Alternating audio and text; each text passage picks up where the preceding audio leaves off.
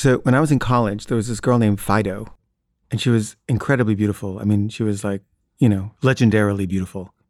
And there was like all this graffiti about her in like both the men's and the women's bathroom. And she served food at the Yale cafeteria.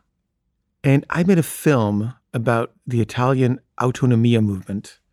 And I had a public screening on campus. And I charged money. And the proceeds were all going to go to the Toni Negri Liberation Fund. And Fido came to the screening.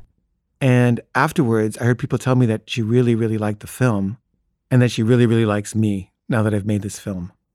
And I really had started making films mostly to get girls. So I was pretty excited by this. And she was serving food and I was in line to be served the food. It was like a line where they say potatoes or whatever.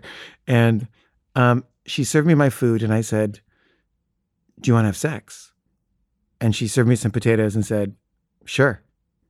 And I was so happy. I actually jumped in the air for joy. And I think I stood up on a table just doing a jig. But we decided she would come over a few nights later and we would have sex. And she came over and she was so beautiful and I really liked her, but she was like kind of like a goddess or something to me.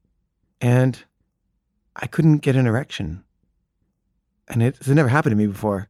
But I think I was just so overwhelmed by her magnificence that it entered a realm that was non-erotic or post-erotic or something.